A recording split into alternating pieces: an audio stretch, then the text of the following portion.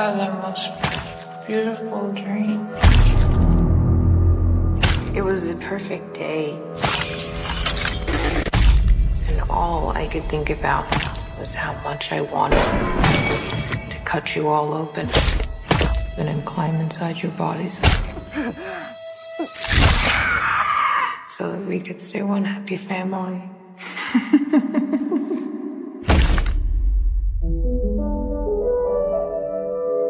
When I was just a little girl, I asked my mother, "What is this, Daddy?" "I found it." "What will I be?"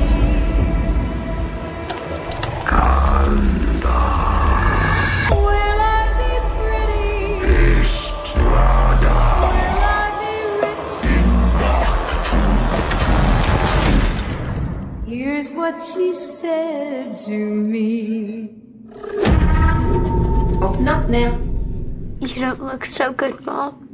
Nothing a big old kiss from you won't fix.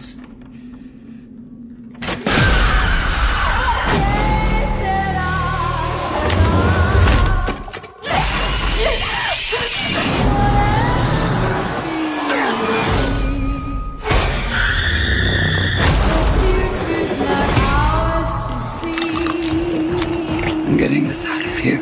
I promise. You'd be a good mom someday, Honeybell. Oh, yeah? Yeah. You know how to lie to kids.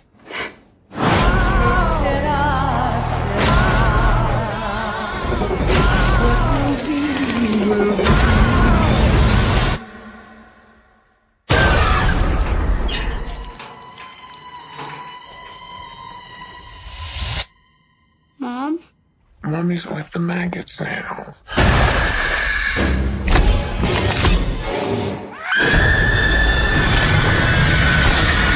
What will be, will be. Hello, everybody, and welcome to the latest episode of Fresh Cuts. This is Mike. Joining me, as always, it's Mr. Venom. How you doing, Venom? Greetings and salutations, nosy douchebag teenagers. Do we have any of those listeners? I wonder. Maybe. How the hell you doing, Mike? I am doing well. A lot of movies have been watched. A lot of shows have been watched. I'll be talking about all those when we finally record our 52nd episode of No More Room in Hell. I feel like my list of what we've been watching keeps growing, and I keep thinking, like, okay, I'll knock this one off because I can only talk about so much on there, too. But, yeah, it's been a fun 2 weeks of just watching lots of stuff. So, ready to talk about none of those on this episode, but we'll be talking about something else. So let me introduce Don and Ellie as well. What's up, Don? Hey, what's going on? Always happy to be here. All right. So, no surprise should it be that we are covering Evil Dead Rise. It was released in the theater this past week, as well as we pretty much announced it ahead of time, according to our schedule. So, yeah, Evil Dead Rise. The synopsis: a twisted tale of two estranged sisters whose reunion is cut short by the rise of flesh-possessing demons, thrusting them into a primal battle for survival as they face the most nightmarish version of family imaginable. This one's written and directed by Lee Cronin.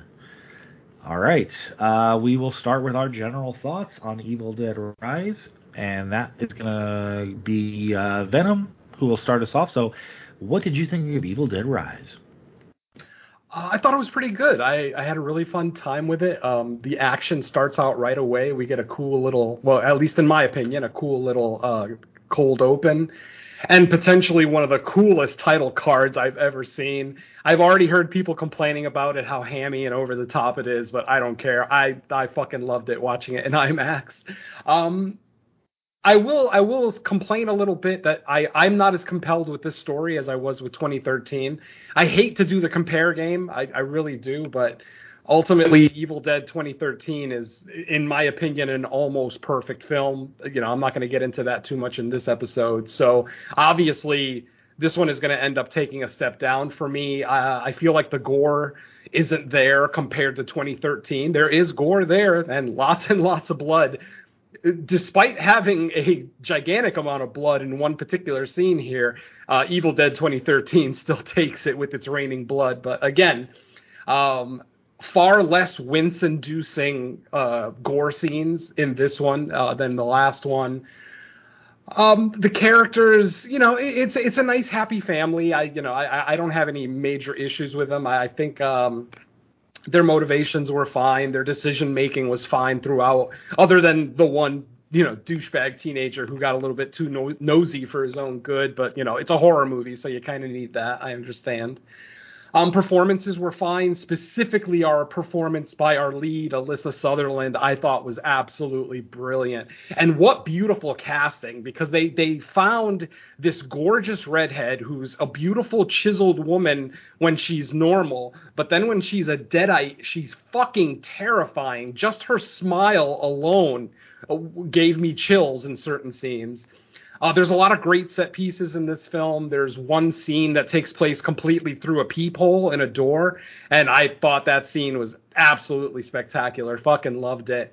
Obviously, the aforementioned, elevator scene, which will definitely be talked about for years to come. And then, of course, our reveal of our big bad at the end of the movie, something we've never really seen in an Evil Dead movie. We see deadites, but rarely do we see, the type of thing that we saw at the end of this movie, which obviously we'll get into in the spoiler discussion. But overall, really good time with the movie. Cinematography, score, all the filmmaking aspects are fine. Like, nothing is exceptional. But overall, I thought the performances were great. I thought it was decent storytelling. Some good gore, if not slightly lacking compared to 2013. It's a nice pace, a nice, 97-minute long movie, so it doesn't take long getting there. And just overall, I had a pretty good time with it. Probably only like maybe a half step down for me from 2013. But overall, I thought it's a solid movie that potentially might be my number one for the year as of right now. It's my highest rated movie of the year. Obviously, rewatches and everything else at the end of the year might change that. But yeah, as of right now, this might be by like a hair my number one movie of 2023. So obviously I enjoyed it. I saw it twice this weekend in the theater, had a great time both times. So yeah, overall, great time. Thought it was pretty good. All right, kick it over to Dawn. Evil Dead Rise, what are your thoughts? All right. I like this a little bit less than Venom did. I still had fun with it, still really liked it, but for me, and this is probably just because I think so highly of the rest of the franchise, this is easily, I think, the worst of the series, only because the other four are undisputed 10 out of 10s for me. And this is, I probably hover like around an 8 to a 9. Yeah, for me, the other four are undisputed 10 out of 10s, and I would be hard-pressed to leave all four of them out of my top 50 of all time. So, yeah, there's no amount of love lost between me and the rest of this franchise. It's just great stuff. And I think that's probably where my main complaint is, because I think that's the one that I want to spend the most amount of time with. Even though it's not necessarily like my franchise, it's just one that I happen to enjoy. So little of this felt like an Evil Dead movie. There's very little about this that feels like this sort of possession is deadites. And I don't know if that was something that you guys felt, but for me, this didn't need to be Evil Dead. This very easily could have just been, and when they discovered the Necronomicon, this very easily could have just been any old random thing that they found and substituted it out, and I wouldn't have known any better. Even from the opening in the cabin, that didn't feel like Evil Dead possession to me. Very little of what transpired felt Evil Dead to me. I liked what it was, but it tagging Evil Dead on just felt like a cash grab. And I don't know if it was the fact that they switched it up and they put it in a urban environment, if it was no ash, but I didn't get the feeling that this was an Evil Dead environment, and that was kind of the big overarching thing for me when we get into the later half. Everything else in this is okay. I mean, the family drama at the beginning is decent. I mean, nothing we haven't seen before, but I'll allow it. Just yeah, enough to get us caring about the characters and figure out what's going on, but not necessarily like an all-time classic or anything. But overall, yeah, the fact that this just didn't feel Evil Dead to me kind of was the big overarching drawback, and it kind of soured me a little on the second half when shit gets crazy and everything starts some great individual set pieces. I mean, yeah, the elevator sequence is just absolutely jaw dropping. The encounter in the apartment complex when they encounter their mother for the first time is fantastic. And I mean, the keyhole sequence is rightfully trailer fodder for the right reasons. But as a whole, just yeah, to me it didn't feel Evil Dead. And I'll say that as like the main overarching point of my general thoughts is that it slapping the title on it just didn't really feel like it belonged in the universe. It just felt like it was some crazy possession or some crazy viral thing or some to me this could have been very easily a zombie outbreak prologue or prequel or something, and that I wouldn't have had absolutely any. There would have been no real qualms for me. But yeah, other than that, yeah, it's fun, very zippy, fast paced, great stuff there. Great brutality. Love some of the kills, in the second half. No spoilers, obviously, but yeah, all of that stuff is fine. Just like I said, placing it in this universe, maybe it's because I have such a strong attachment and I enjoy the films, even though it's not one that I'm gonna it's not like my personal franchise, but it's just one that I happen to enjoy. All the other previous entries of just it didn't feel like it connected into that universe. But yeah, great stuff here. Top five potentially, because it's a fresh cuts list. Maybe it'll stay there. Overarching year, we'll see what happens, but it'll definitely be in the top of the spot. It'll be in my top 10, but I don't know where everything falls for the rest of the year. Because for me, I do the fresh cuts list. Top five maybe, but we'll see. But yeah, that's my thoughts for now.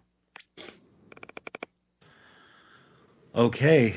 As far as I go, I probably liked. I would say I liked it maybe like a half point more than you guys. I mean, me personally, I kind of, without getting into like a comparison of 2013, I kind of put it in the same general rating. Maybe this one's like a half point more. I was kind of lukewarm on 2013, but I kind of have a similar rating for both, just for different reasons. I felt like this one tried, like, I think to Dawn's point, well, not to Dawn's point, but something Dawn brought up about it didn't feel like Evil Dead. I feel like this one tried to maybe share some DNA with the Raimi movies, but it's very hard for someone not Raimi to do Raimi. Like, there was like certain parts where I felt like this movie tried to make the deadites a little playful, but I don't know. It didn't come off the same. Now, generally speaking, I was still happy with the movie. I still thought it was a good movie. I was still entertained, much like 2013. Neither one of them would I ever call like a bad movie. But I also agree with Dawn's statement that this one could have just been its own thing. It really didn't need to be an Evil Dead movie. And I think I brought this up. I don't remember what other remake or sequel or whatever. We've done plenty of them on the show. But I feel like there needs to be room for like a movie like this to just be made on its own value and make a name for itself without even need to be being called like Evil Dead. Yes, the Evil Dead movies exist, but you can have a like some type of demon possession movie like this, because a lot of people are comparing this to Demons too, right? Because of the apartment building. I think there's room for similar movies to just be made without having to like, okay, well, if we put a Necronomicon in there and the incantation, that is going to make it an Evil Dead movie. It's like, it's just unnecessary. I feel like this didn't have to be. Now, all that stuff aside, like I said, I still found the movie to be enjoyable and entertaining. But yeah, and as of now, probably it would be on my like top list somewhere. Just going by like how the year has gone overall, I would say this is, if I had to do a top 10 list now, this is definitely going to be on it. I don't know if it'll last throughout the whole year, just depending on the strength of what's coming out. We're only at the end of April, so it's way too early to even make a definitive statement on that. There's gore, there's blood. With that said, though, I think maybe like I am interested to see if there would be an unrated cut, because I think some of the kills and some of like the gags, I would say some of them it feels like they either edited them down to make them shorter or cut.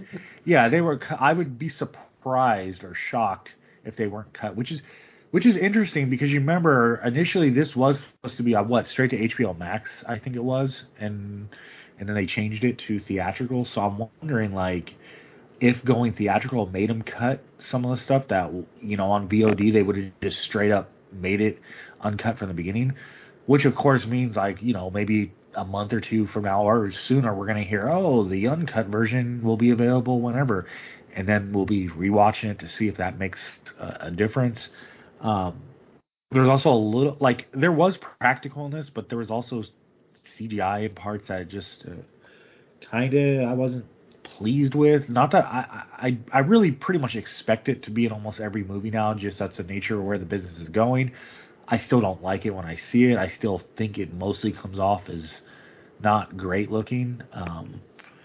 But I also just kind of accept it. It's just going to happen. Like I'm not going to rant my way out of CGI showing up in movies anymore. It's just that's just how it's going to be.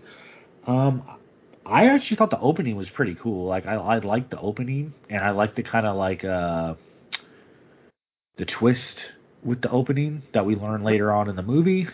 More on that later, maybe. And because that I felt like that part really was if they're trying to connect it to like the earlier movies in the series, I thought that was kind of good. It was weird that they made a point to call this like a sequel, because I didn't really feel like there was a ton of connective tissue. They tried to throw in like a few thematic Easter eggs in there, but maybe more than a sequel. Like I would just say maybe it exists in the same universe, but it doesn't really feel like a sequel. Go ahead. Oh, I was gonna say we can expound more on that when we get in the spoiler section, because they do kind of explain. Because I was kind of wondering, the fact that they were calling it a sequel, I was wondering like, okay, how are we gonna get from like the cabin setting to the city? They do kind of explain like when they're listening to the incantation, or before they get to the incantation part, I guess they kind of explain the situation, why this Necronomicon is where it is, sort of. So we can get into that. The characters were fine. I did like the deadites for the most part. I wish the apartment building, I was good with that setting. I liked it. I just think more could have been done with it. I mean, we do get a little bit of stuff with some neighbors that are like introduced early in the movie, but outside of that, it's like pretty much an empty apartment building. So I was hoping a little more would be done. But yeah, overall, I did find it enjoyable. As far as like where in the franchise, I still like, I don't hold it up at like in the same regard as the Raimi movies, but it's only a first watch for me, so maybe with other more watches it'll grow more on me. But I would still recommend it. I would still say go see it in the theater, because especially in this case, because the fact that it was supposed to be streaming, and it switched to theatrical. Now, from what I read, I think it did like 28 domestic and like total 40 international. So that's plenty to probably justify like more potential streaming VOD movies to actually go to the theater. maybe if they have like the name recognition behind them, or if they decide to make a sequel to this one, they would probably want to make it in the theater because it made money. So that's a good sign for future entries of this or just horror in general. I mean, it seems like horror is doing good at the box office again. So that's good. Yeah, franchises for horror. Sure.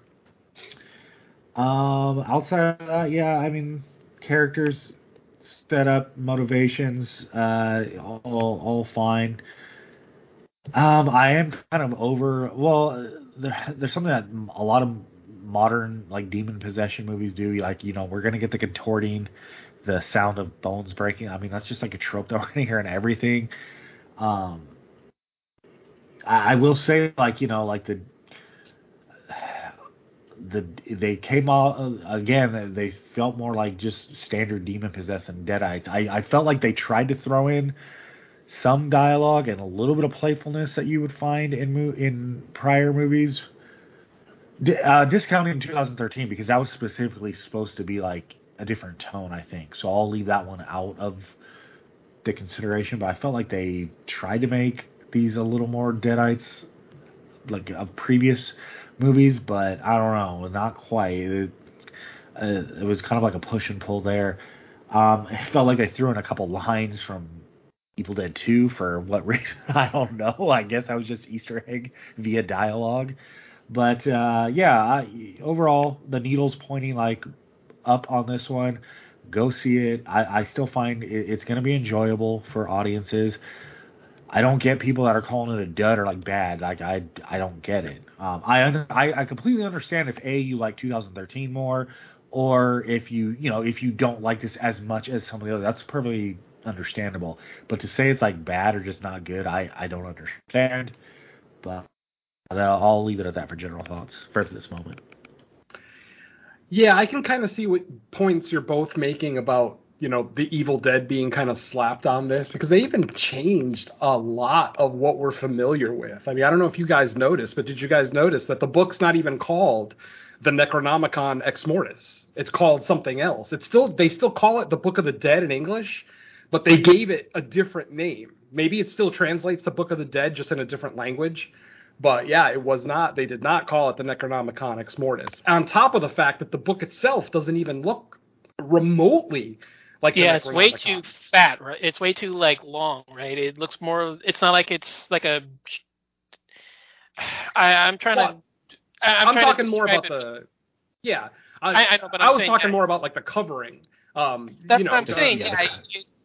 The covering's generic. Looks more the teeth. It looks more like a soft. Yeah, exactly. It looks like something out of Harry Potter. Yeah, it looks like a spell book almost. Yeah, it looks like a black magic book out of Harry Potter. Absolutely. I mean, the fucking book had teeth, for fuck's sake. But yeah, I mean, just the fact that the covering didn't look like human skin. It didn't have the stitches like, the original Necronomicon that we all know and love. And it obviously didn't have the face on the cover. So it just, that kind of felt weird. At that moment, when they first showed us the book, that's when I started thinking, like Don, like maybe this wasn't an Evil Dead movie at first, and maybe they just kind of slapped the Evil Dead name on it. Who knows? When they were flipping through the book and, I saw this on. The images are different. Like the famous images that we remember seeing from the original are not in this one. Was there even any text in the book either?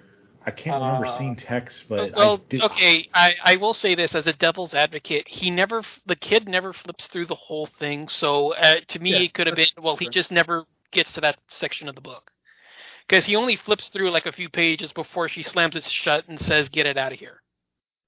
Right. But I mean, I distinctly remember there's one demonic picture that's near the beginning of the original Necronomicon that it always reminded me of Eddie on the cover of Iron Maiden's Killers. Or no, not Killers, the first album, Iron Maiden. And it's not in this one at all. Like the images are all really nicely drawn. Like in the original Necronomicon, the images are they look almost like caveman paintings at times. Here, it's like a fucking Renaissance artist painted them. So it's a little suspension of disbelief, definitely.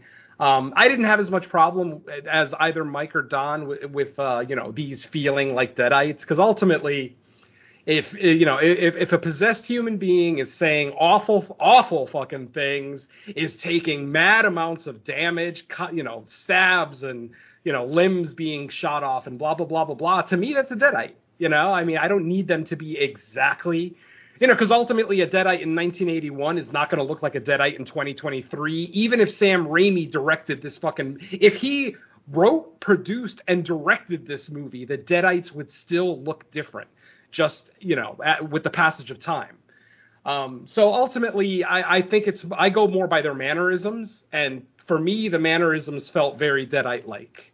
No one will ever be as cool as Henrietta, but I got to say, I really, really liked Allie a lot in this one. Like I said, her performance pretty much made the movie for me. Yeah, I thought Allie was really good. Sister was good. I mean, honestly, I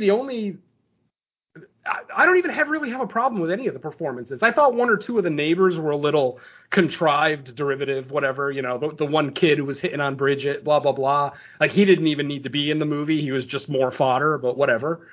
But ultimately, the family itself was great. The two sisters, all of Ellie's kids, I thought they were all awesome.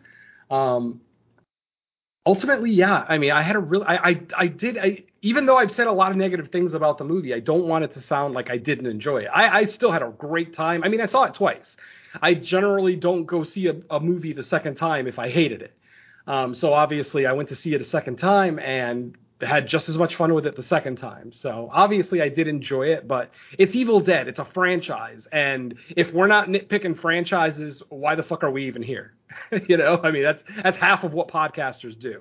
So, if we get a new Nightmare movie, Friday movie, Evil Dead movie, or Scream movie, we're going to go through it more meticulously than a new IP altogether. So, so just realize it's our love of Evil Dead as a franchise that's maybe making us say, things that can be perceived as negative for this movie. It's just more, it's not hate so much as just disappointment. I was a little disappointed this movie wasn't as gory. I was a little disappointed this movie wasn't as fun. I'm a little disappointed that the storytelling wasn't as on point as previous entries. So, it's more, disappointment. And obviously disappointment is just your own undue expectations. I had some pretty big expectations for this one. I am a fan of Lee Cronin. His last movie, A Hole in the Ground, was like in my top 3 for that year. I absolutely adored that film. And this movie is nothing like that movie in any way, shape, or form, other than the family unit is still kind of there. But Don made the comment of, this movie doesn't look like, Sam Raimi made it. It doesn't look like Lee Cronin made it either. So I'm not sure what they were going for. I mean, to me, it felt very, very similar to Fede Alvarez's, 2013 entry, but obviously lacking in many aspects, comparatively. But I still thought Lee did a great job. He wrote and directed this one. So, I'll give him credit for at least writing a mildly compelling story with, some good organic characters that, we actually get behind. Like, there's characters that you don't want to see die in this movie. And that, in my personal opinion, that makes a great horror movie when you actually want to see people survive and, then they don't. And it's sad. So, yeah, that's effective to me. So this was ultimately an effective film that I had a really good time with. But obviously, if we play the compare game, it's going to go down a little bit, obviously. So that's it. Oh, what else can we talk about non-spoiler? Oh, I got something to say. I listened to a conservative movie critic review this movie and give it a terrible score.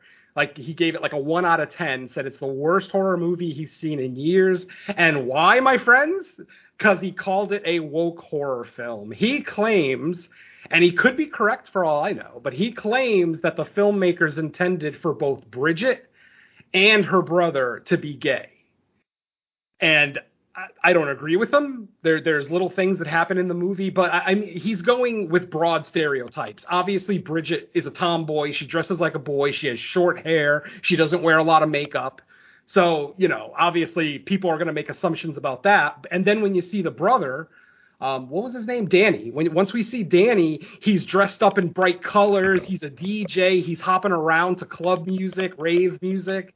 So, obviously people are making some major undue accusations toward this movie. I instantly turned off the review. I didn't even give him the benefit of finishing the review because people can't just fucking enjoy movies anymore. They got to pick out every little thing that they don't like about it and then bitch about it and say and act like it's an attack against them. Even if Bridget was a lesbian in the film, who gives a fuck?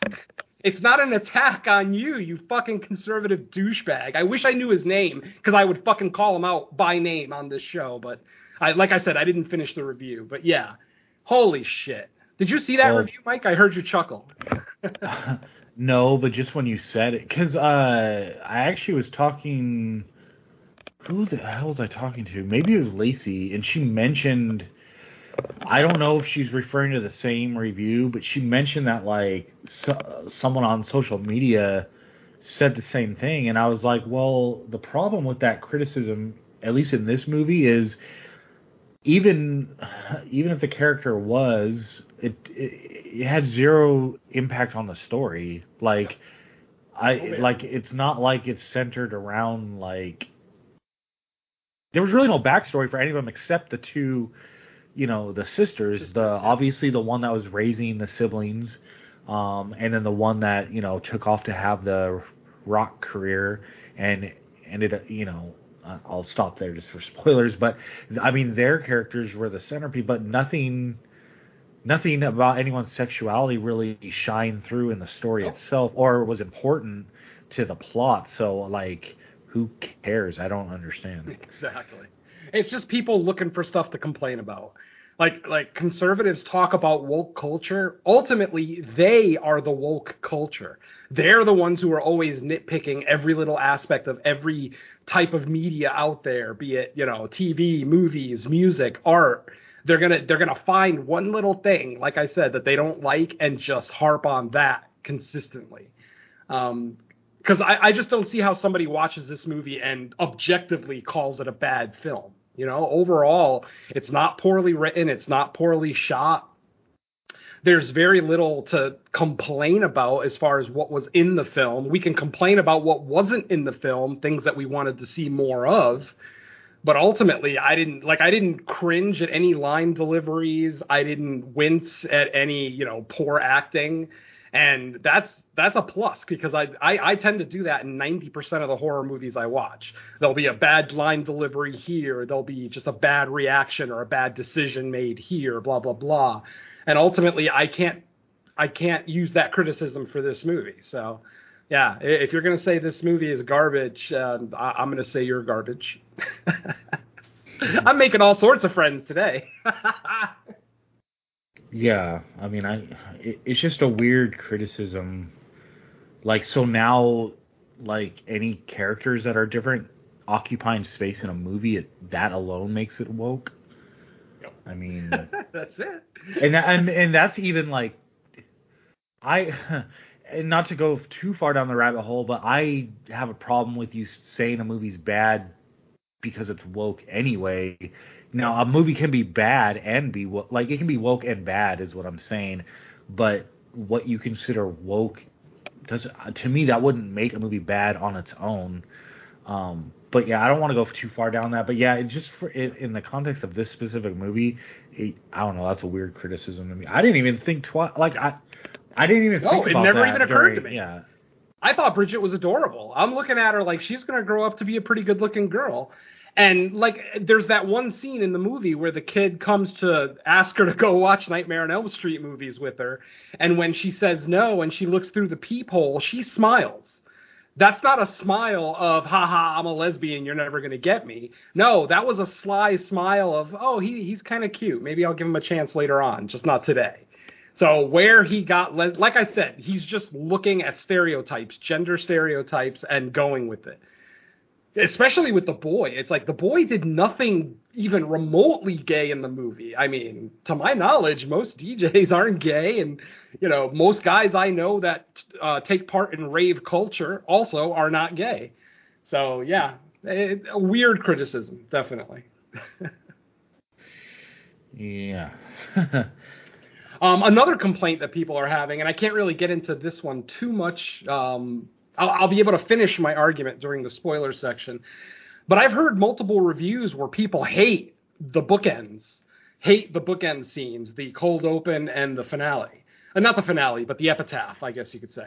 I really enjoyed it. I mean, if anything, that gives it some connection to the Evil Dead, which I'm okay with.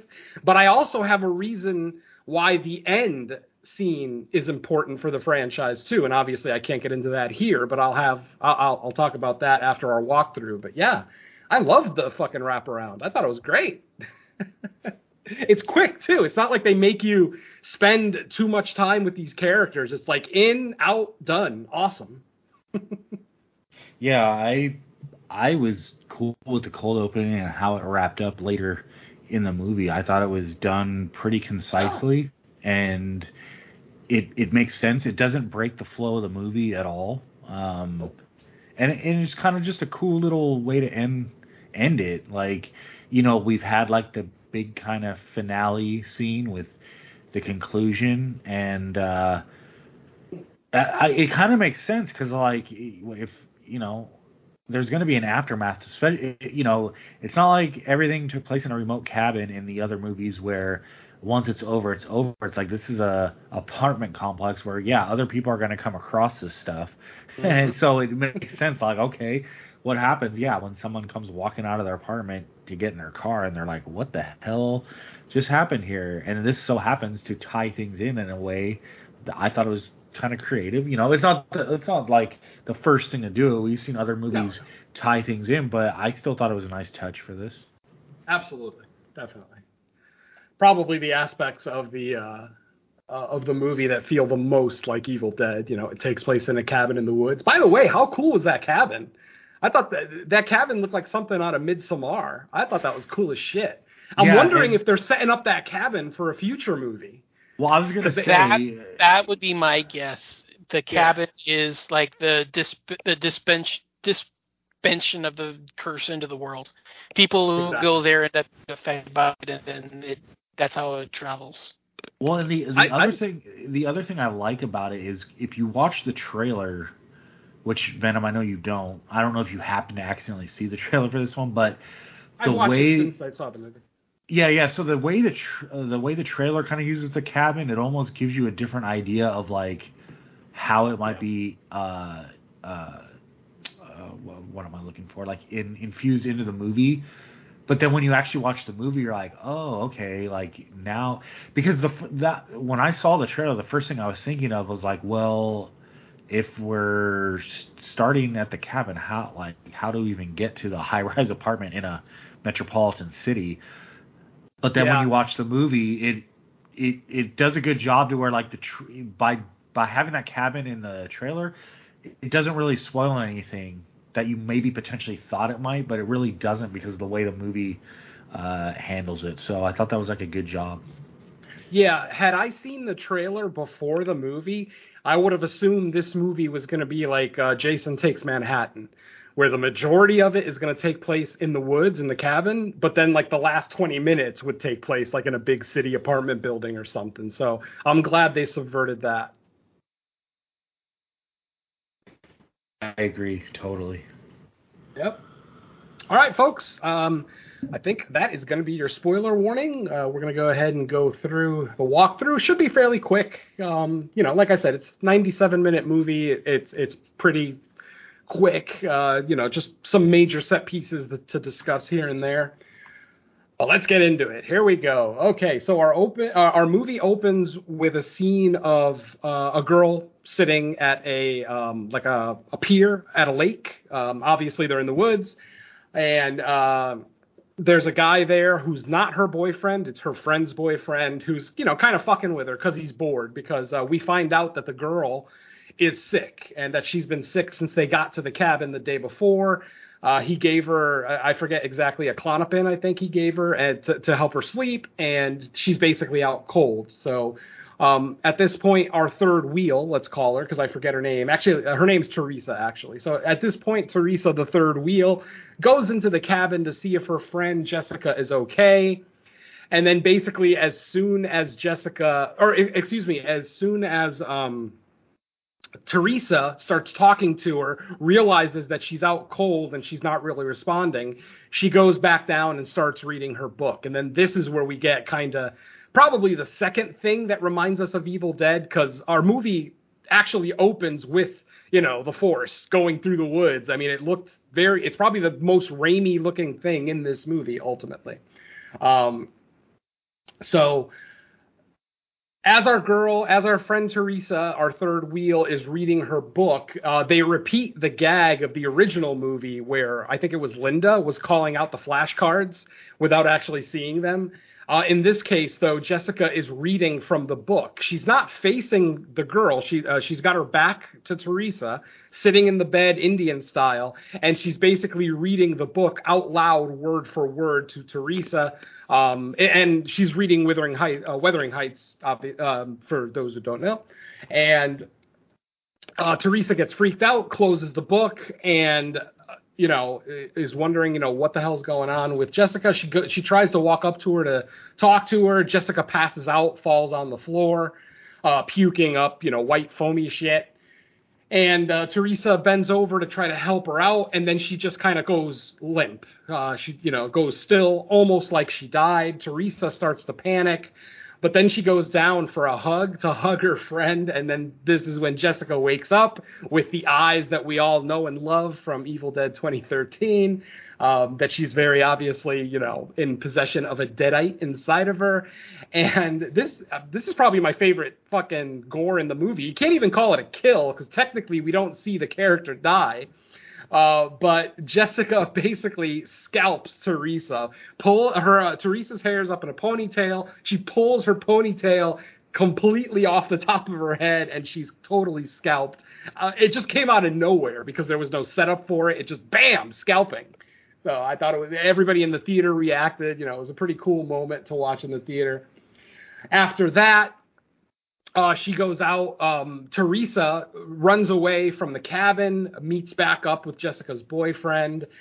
Jessica's boyfriend sees that she is scalped, and then Jessica comes out, grabs the drone that her boyfriend is playing with, grabs the drone and jams it into her face so that the blades basically cut up her face a little bit. By the way, folks, I own a couple of those drones. They would never, ever cut someone's face open that much. But again, it's a movie, so suspension of disbelief.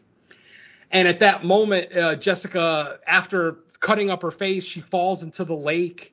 Her boyfriend dives in to get her. Something pulls him down. Big red puddle in the lake starts to form, and then Jessica slowly starts to rise in the Jesus Christ pose, no less, starts to rise out of the water. And then at that moment, we get the title card, Evil Dead Rise, in the background behind the mountains, with Jessica floating in the foreground above the lake. I'm sorry, that fucking image was awesome. I fucking loved it. I understand why people might hate it. It's over the top, it's hammy, blah, blah, blah, but for whatever it's worth, I thought it was one of the coolest title cards I've ever seen. I had zero issues. I thought it was cool, and the way the music hits, like, I was all for it. I don't understand the criticism there.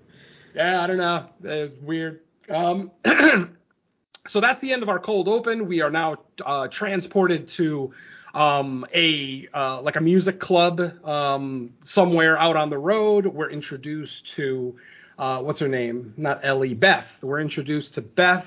She's soldering cables and shit, so she's obviously a technician, like a guitar tech or whatever for a touring band.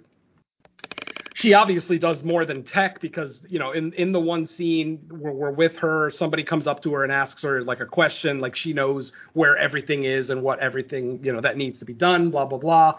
While this is happening, she is on the toilet taking a pregnancy test and discovers that she is indeed pregnant. After this scene, we are then transported to whatever big city it is that this movie is in. I'm going to assume it's Los Angeles, because eventually there is an earthquake in the movie, and there's not too many metropolises that I know that have earthquakes. So let's just assume it's LA, even though they never actually say specifically. So yeah, we're introduced to Ellie and her 3 kids. Ellie is a tall, statuesque redhead. You've seen her in the trailer, beautiful lady. She has an older daughter named Bridget. Everybody calls her Bridge in the movie. She has a teenage son named Danny, who very obviously wants to be a DJ someday. And her youngest daughter named Cassie. She's, probably like 5 or 6 years old, little girl. So, we're introduced to all 3 of them. At one point, the sister, Beth, shows up unexpectedly to Ellie's apartment. She's on a visit, basically just, visiting because, she's got a break from the tour, whatever the case may be. And that's when she gets the bad news that Ellie and her husband have already split up. They actually split up a couple of months ago. They have a little heated exchange because Ellie did call Teresa, but apparently, not Teresa, I'm sorry. Ellie called her sister Beth.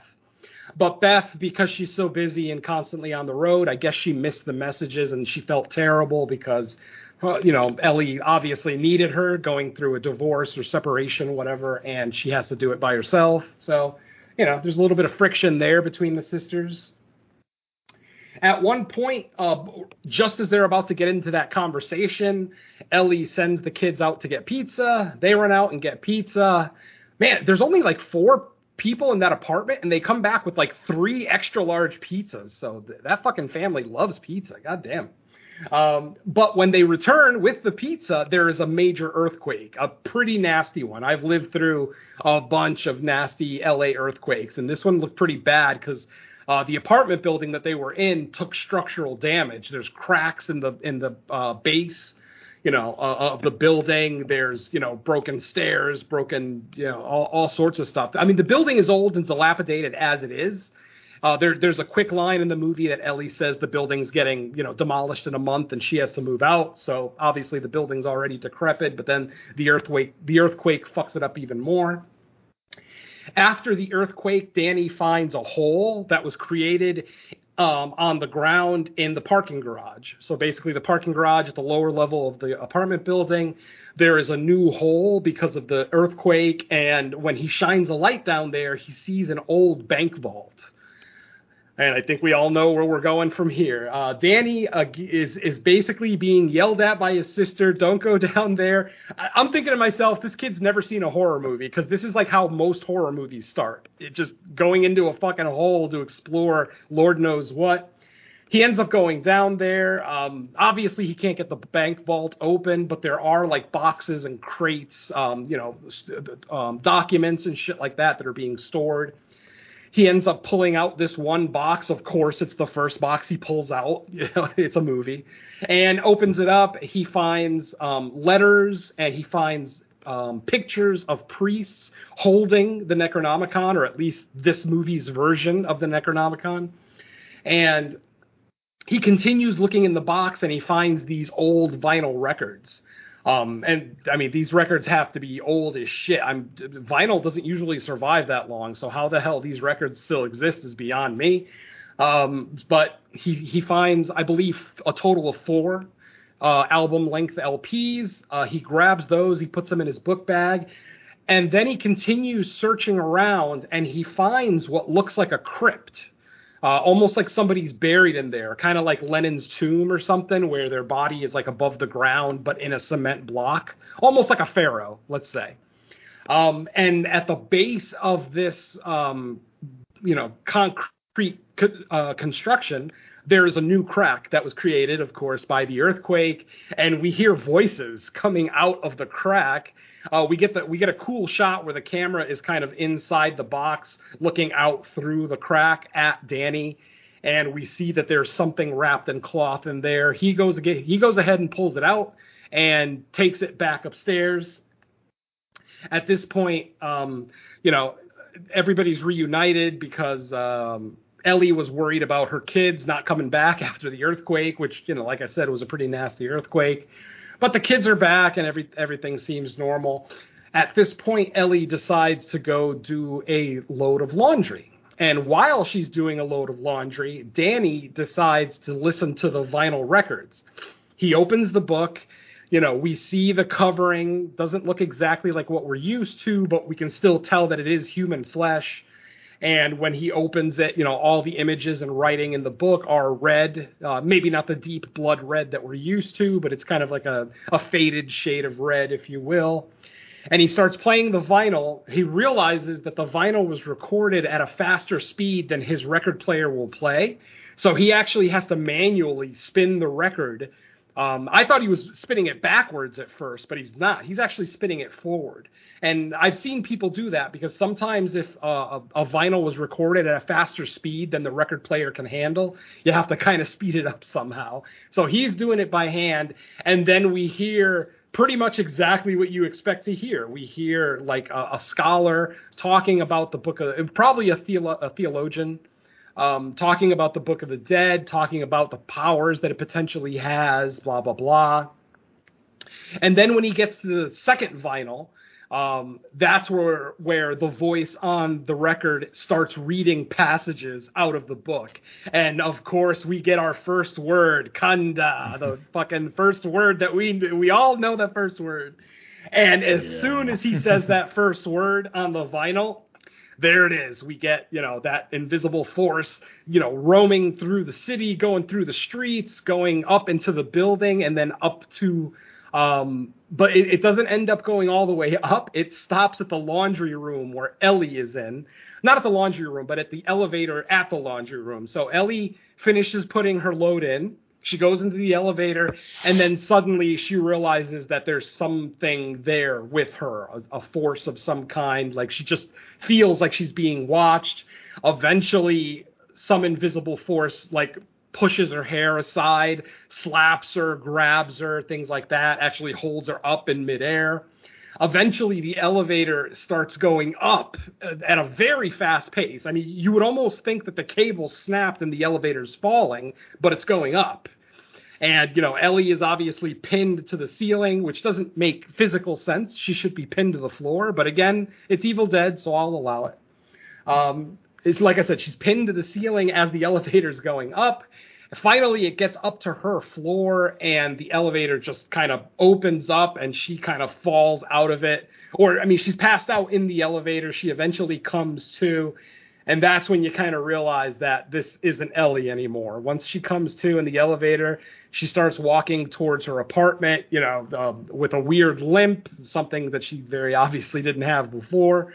And the movie pretty much takes off from there. We get that first scene where mom returns to the apartment.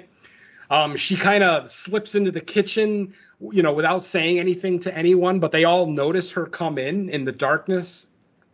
They go into the kitchen, and then we get the scene with the eggs where she grabs a frying pan, puts it on fire, starts throwing whole eggs, shell and all, into the pan, grabs a spatula, starts kind of moving it around. And that's when she starts talking really cryptically about, oh man, I think one of the first awful things she said is, I've always dreamed of cutting you all open and climbing inside of you so that we can be a family. Remember that, because that line is foreshadowing for our finale. And yeah, everybody in the family, all three kids plus the sister Beth, are standing there like, what the fuck is going on? Eventually, she does attempt to attack people, members of her family with, knives or just kind of chasing them down. We end up in the bathroom where she after she basically has her first attack of deaditism, if you will. The family goes and they try to help her out, but then she ends up keeling over dead. She literally dies. Heart stops, and obviously the family is affected. We've got three fucking little kids here who just lost their only parent because dad is out of the picture. So obviously everybody's down. At one point, Beth goes to Ellie's bedroom where her dead body is on the bed. And of course, inevitably, Ellie opens up her eyes, and they are not her eyes anymore, of course. They are the fucking deadite eyes.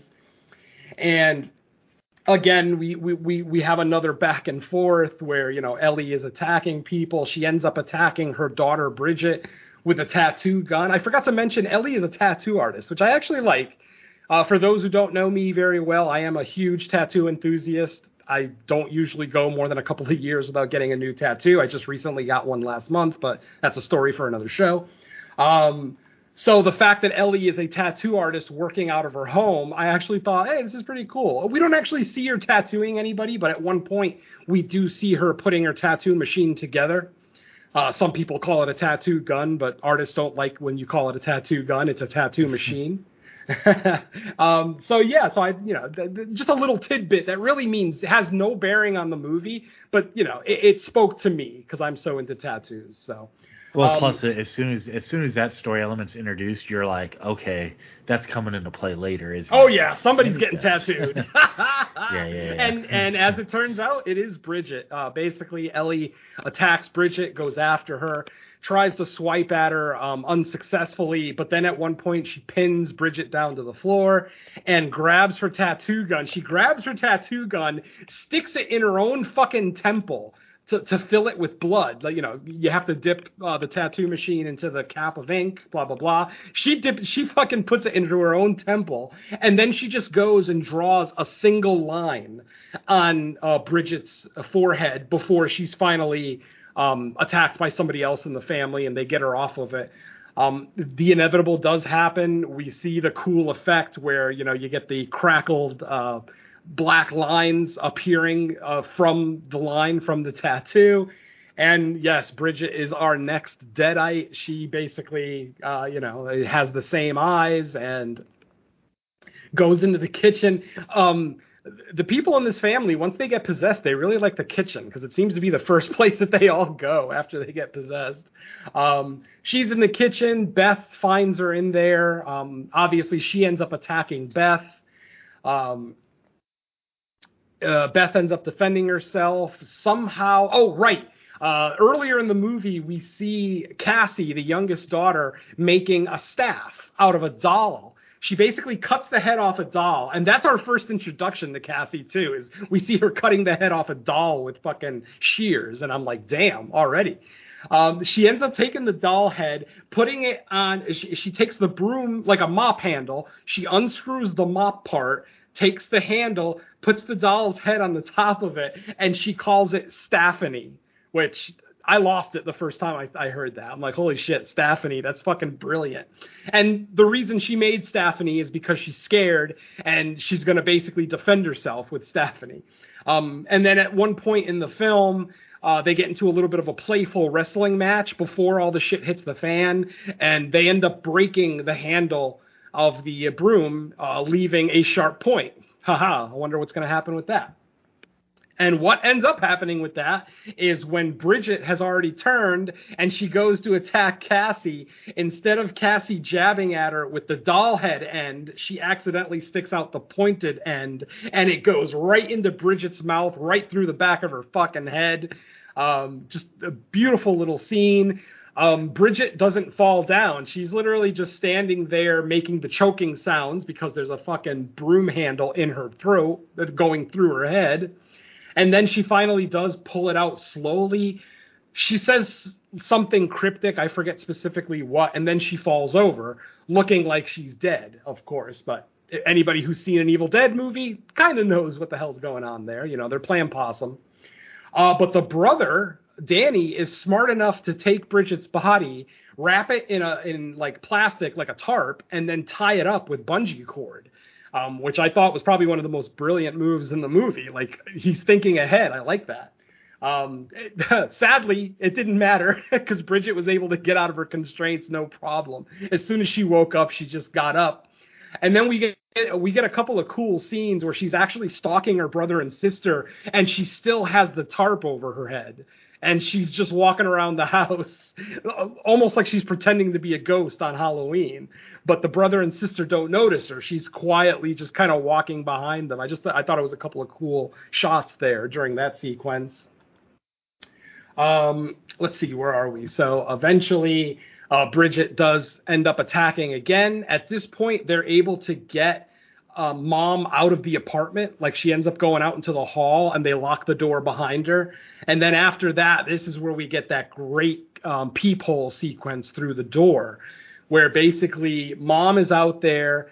They've already barricaded the door because, mom's already attacked them twice at this point. And then she starts singing very sweetly, like everything is normal. Again, a trope that we've seen in the Evil Dead many times. They try to act human, try to get the sympathy card up. And it actually works in this case, only because she's dealing with a 5-year-old girl, because pretty much anybody else with half a brain would know just by looking at her that she's still fucked up and that she's just pretending.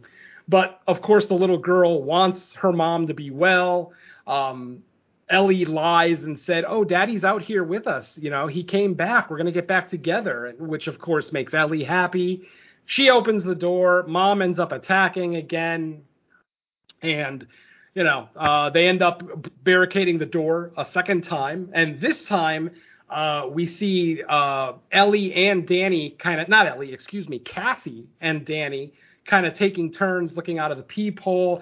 This is where we get this great sequence where all the neighbors that we met earlier in the film start coming out one by one, and Ellie is out there locked out of her apartment in the hall, and she just goes fucking ballistic. Sadly, we don't get to see most of it because all we see is the keyhole. Like, we never see the camera view outside in the hall. We're just seeing the keyhole, and we see people kind of get thrown by every now and again. The young kid who invited Bridget earlier to watch Nightmare on Elm Street movies.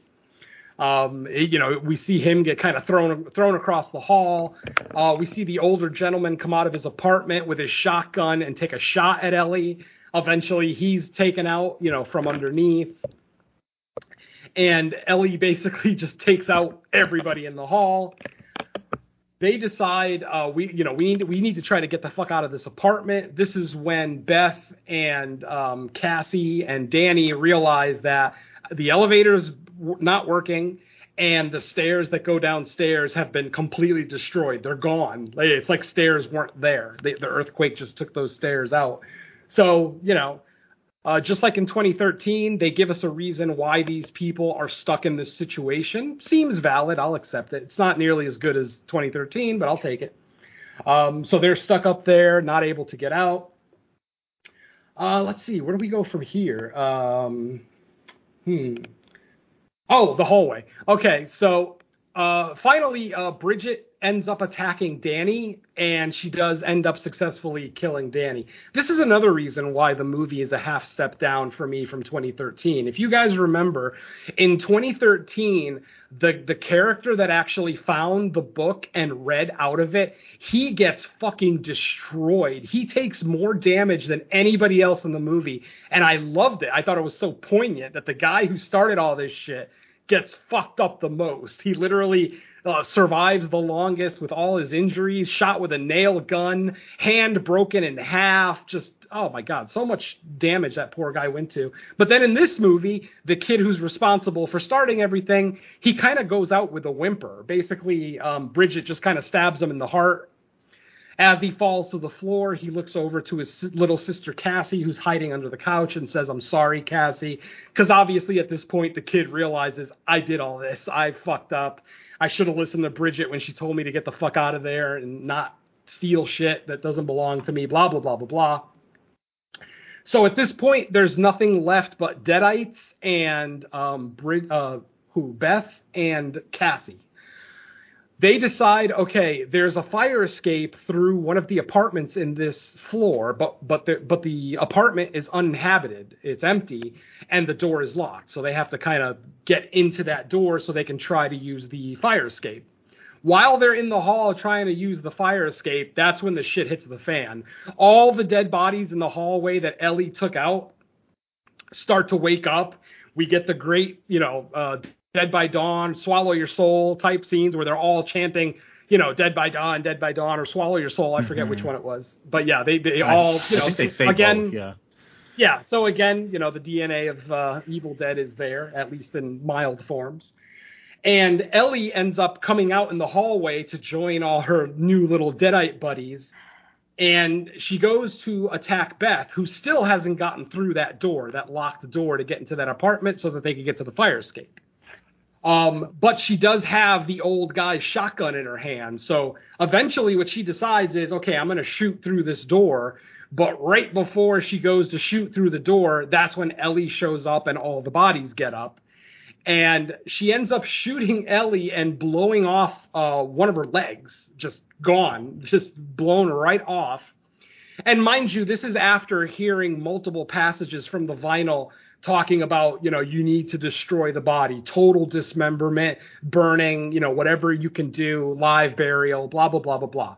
But that, there's basically nothing you can do. Once someone's a deadite, they're a deadite, at least in this movie. So, and then Ellie picks up like a knife that she found in the hall, and she goes to try to continue a one-legged attack against Beth, and Beth shoots another shotgun blast towards Ellie, this time blowing off her hand. So now Ellie is basically with one hand and one leg lying on the ground, and she starts speaking cryptically again and talking about family and togetherness and how, please don't take me away from my family. Like, she's actually, with a missing arm and leg, she's begging Beth, don't take away my family, blah, blah, blah. And then if you were paying very close attention and you looked at the images in the Necronomicon closely, all the events of the movie are portrayed in the book, all the way up to this part, which is probably the weirdest scene in the movie, where basically all the deadites that Ellie, or all the people that Ellie killed and became deadites, they start tearing Ellie's body apart. And she's laying on the ground laughing, to her maniacal deadite laugh, just laughing, while literally her son, her daughter, her neighbors are all just tearing bits of her body off of her. And then the scene cuts. We end up seeing Ellie and Cassie. They end up giving up on the door because they blasted both of the shots they had in the shotgun. And, they're seeing what's happening with everybody basically pulling Ellie apart. They end up jumping in the elevator to try to use it, thinking maybe they could figure out what was wrong with it. As it turns out, there was a set of keys. Ellie's keys were actually in the door jamb of the elevator. That's why the doors kept closing and then reopening. So everybody just assumed the elevator was defective, but no one decided to look down to see that there was keys on the fucking floor. Cassie, of all people, our 5-year-old, is the one who notices the keys there. She pulls the keys away from the door. The door finally does successfully close. Unfortunately, as soon as the door closes, the elevator starts filling up with blood.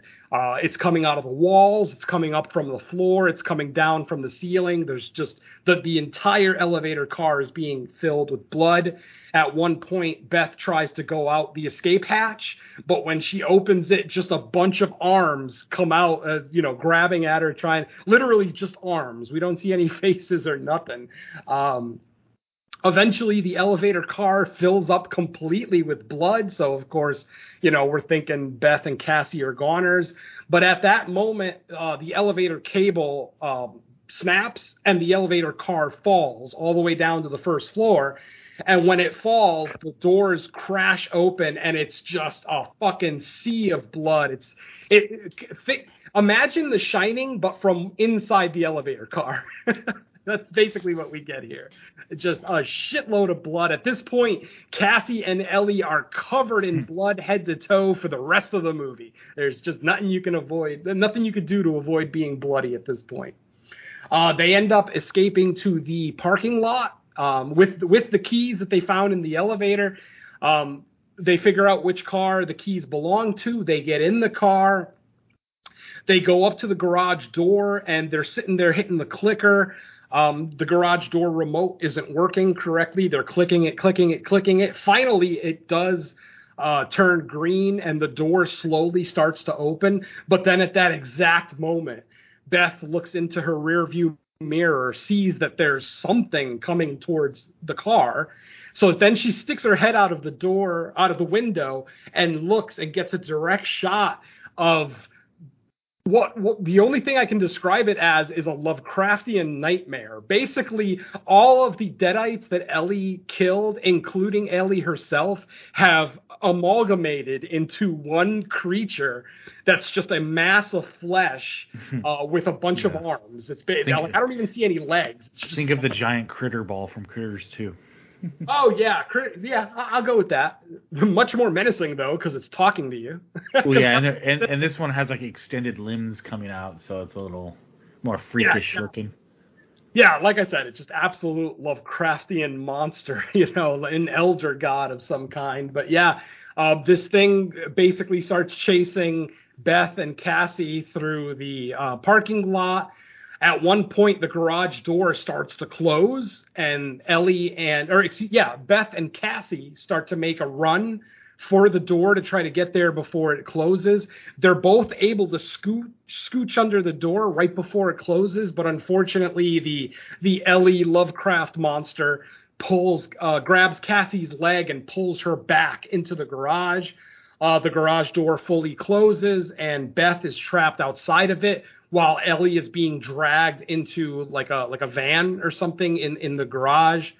Beth ends up breaking down one of the barriers, like not the actual door, but next to the door, there's like a chain link area there. She ends up kicking that down, getting back into the parking lot, getting into the van that Cassie is trapped in, and this is when we get our first great shot of the creature in all its glory, lights on, and it's exactly that. We can see Ellie's kind of torso is the main part of it. Her kids are on her left and right attached to her. Think of Color Out of Space too. That's another one that you could think of, where the mother and son kind of melded together in that movie. And then, like I said, you just see bits and pieces of all the other bodies that kind of combine to create this fucking nightmare.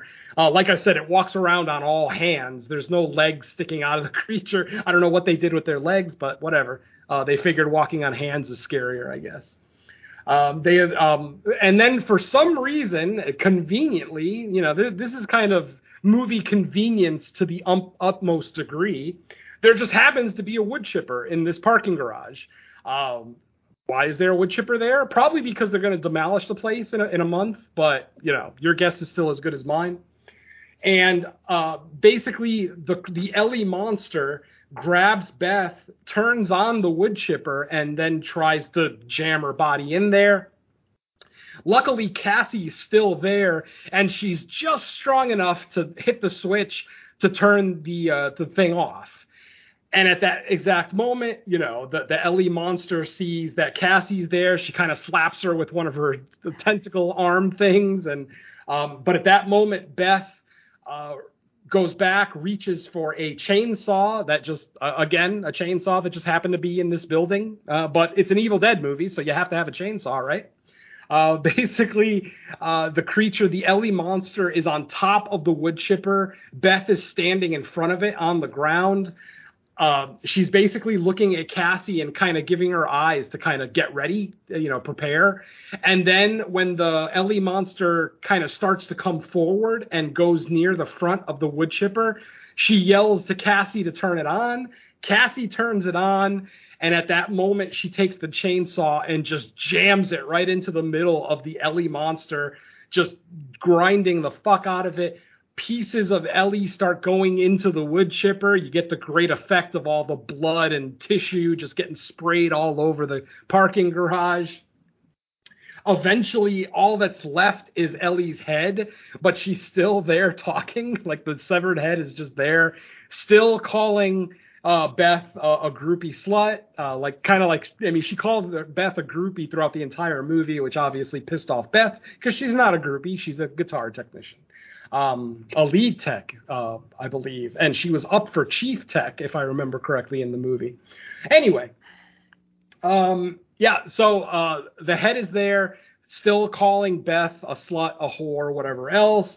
Beth takes the chainsaw, triumphantly holds it above her head, and just slams it down onto the severed head of Ellie, and eventually just kicks it into the wood chipper, and that's it. The monster's all gone. It's all ground up, and everybody seems to be somewhat content.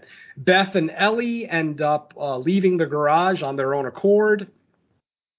And you think the movie ends. The movie fades to black and it ends. But then what ends up happening is we see a blonde girl walking into that same parking garage. I think she lives on the 5th floor. They actually showed her getting into the stairs, and she lives on the 5th floor of the building, whereas Ellie and her family were up on the 8th floor. She ends up just taking the stairs to go down to the garage because the elevator is obviously broken. When she first gets to the garage, she's completely oblivious to what's going on around her. All the blood and tissue, and the wood chipper covered in blood, cars covered in blood. She's completely oblivious to it. She gets into her car, and just before she gets into her car, she calls Teresa, the third wheel from our cold open. So this is where we find out that this is Jessica. This is the girl from the title card and the cold open who is our first deadite of the film. She's in the car literally about to leave to go on her weekend out in the woods. And she looks in her rearview mirror, and that's when she notices all the blood and sinew and everything else that's strewn all over the fucking parking garage. She ends up getting out of the car, looking around, with a disgusted look on her face. And then we see the Force, the first person shot of the Force going through the parking garage and going into Jessica, and bam, fade to black. And that is Evil Dead 2023. Now, the reason I fucking love the wraparound is because it gives us an explanation of how the Kandarian demon gets back in the woods. Think about it. If this movie would have ended with the demon still in the city, and then the next Evil Dead movie is set in the woods again, it would piss everybody off. Like, why would a Kandarian demon ever leave the city? It's like a fucking buffet. They literally have food for a millennia. But, so if they don't explain the demon being sent back to the woods inside of Jessica, I feel like it would piss off a lot of people. So I love the wraparound. Like I said, it gives us a taste of, what a Sam Raimi Evil Dead movie might look like. Not really, but might. And like I said, it just explains why the demon is back in the woods. So now when we get our inevitable sequel, because this movie made $24 million over the weekend, so it's very obviously going to get a sequel, it'll probably be set in the woods again. And now there's an explanation as to why the demon is back in the woods. So, yeah, I am totally on board for that wraparound. It had one of the best kills in the movie with the scalping. Mm-hmm. And then, like I said, the end scene where we see that it's Jessica that gets possessed by the deadite right at the end of the movie, right before she goes to the woods, and then the events of the cold open will probably happen. Because there was a jump back in time in the film. After the cold open, we see one day earlier up on the screen, and that's when the bulk of our movie starts. So, yeah, there you go, folks. Evil Dead Rise. All in all, a fun time. You can nitpick some things here and there, but overall, whether you feel like it's an Evil Dead movie or not, it's still a mildly fun movie. There's still some good kills, a shitload of blood in one particular scene. Like I said, some pretty original stuff, like with the scalping and blah, blah, blah. Nothing too crazy, nothing nearly as crazy as what we got in 2013, but, for a theatrical horror film, still nice and juicy, some nice viscera throughout. Overall, I had a fun time with it. And like I said, as of right now, it's my number one movie of 2023. I can't possibly imagine it staying there. There's a few movies that I'm actually waiting for that I'm, fingers crossed, are going to be near the top of my list. But yeah, overall, really good time with Evil Dead. And, I may actually pick this one up too when it comes out on physical. I already own every Evil Dead movie, so just to be a completionist, I might as well. Yeah, I mean, if you're into this franchise, I could see why you want it to be part of your collection. And maybe it'll be an unrated version. I mean, you guys remember when we reviewed Megan, we talked about how tame the kills were, and then less than a month later, we get the unrated version on Peacock or whatever, streaming service it was. So who knows? Maybe we'll get an unrated Evil Dead Rise later in the year. For sure, yeah. And maybe we'll get an Evil Dead Rises again in like a year or two. The next one will be Evil Dead Falls. Evil Dead is risen. All right. Well, that's going to wrap up our discussion on Evil Dead Rise. But before we get out of here, let's discuss or promote or talk about where else we can be heard. So, Venom, what else you got out there right now? Nothing else new from the last time we recorded. Still Creature Comforts episode 16, where we looked at Tremors. with our special guest, Brandon Young. That's still our latest episode there. Crystal Lake Gift Shop, episode 3, still the latest episode for that one. The main show, episode 52, was postponed again, unfortunately, due to a family emergency. So we're hoping to get that done either this weekend or next weekend. I think this weekend is the plan as of right now. So fingers crossed that happens. Next episode of Creature Comforts will be recorded at the start of May. Who's our guest for that one, Donnie? I know we have a guest. I forgot his name. David. Oh, David Garrett. Right. Yeah. So David Garrett will be joining us when we review The Monster, which I've only watched once and I do remember enjoying it. So I'm looking forward to this rewatch. And David is a guy that I've worked with on the podcast Under the Stairs summer series. So, he's a good guy, great podcaster. So that'll be fun. And I think that's all I have. I'll have some guest spots coming up on shows, but as of right now, it's just the No More Room in Hell stuff for me. All right. Dawn, what about you? Yeah, as mentioned, Creature Comforts is latest episode there. We will be doing the new episode sooner rather than later. Still no word on the recorded guest spots of mine. The Stu World Order show with Red 2 and Road to Nowhere with the Fulci Triumvirate. So just gonna keep those in the ether until they finally drop, as I've said since they've been recorded. And I only have one new episode this time of Horror Countdown, but it's one that I'm kind of proud of. I finally decided to tackle the ever controversial topic of sequels better than the originals. So that is my latest show. And that's a little bit more contentious than some of the other topics, and I've had some fun feedback on that one so far, so I'm kind of excited about how that one's doing. So, yeah, go ahead and give that one a shot if you want to hear everybody, burn the ground down with our choices. So, yeah, that was a fun time. So, go ahead and check that one out. But until everything drops, can't really say much else. So, I guess that's all for me. All right. For me, nothing else out yet. Looks like I know we said this 3 weeks in a row now, but we got the next episode of No More Room in Hell scheduled, so hopefully it gets recorded and I'll get that out. And other than that, another episode of Fresh Cuts coming up in a week. There's no theatrical release there this week, is there? I don't think. I don't believe so. I didn't think we had anything left in April. I'm looking right now, but yeah, I don't think we have anything theatrical. Yeah, there's definitely some interesting movies, but I don't think they're horror because what is it, Sisu or Suzu? Suzu. That's a war movie, isn't it? Are we calling that horror? No. I'm saying there's not. I said there's interesting movies that are not horror, like movies I want to see, but not they don't qualify for Fresh Cuts. Yeah. Right. So it's I'll probably be at the theater, just not for horror. Yeah, exactly. Oh, no, that's in June. The Boogeyman. I don't see anything for the next few weeks. Yeah. It might be VOD time. Probably. But there's plenty there to pick from, so we'll figure that out and come back. But until then, that's gonna do it. So we will catch you on the next episode. So let's say bye to our listeners. Later.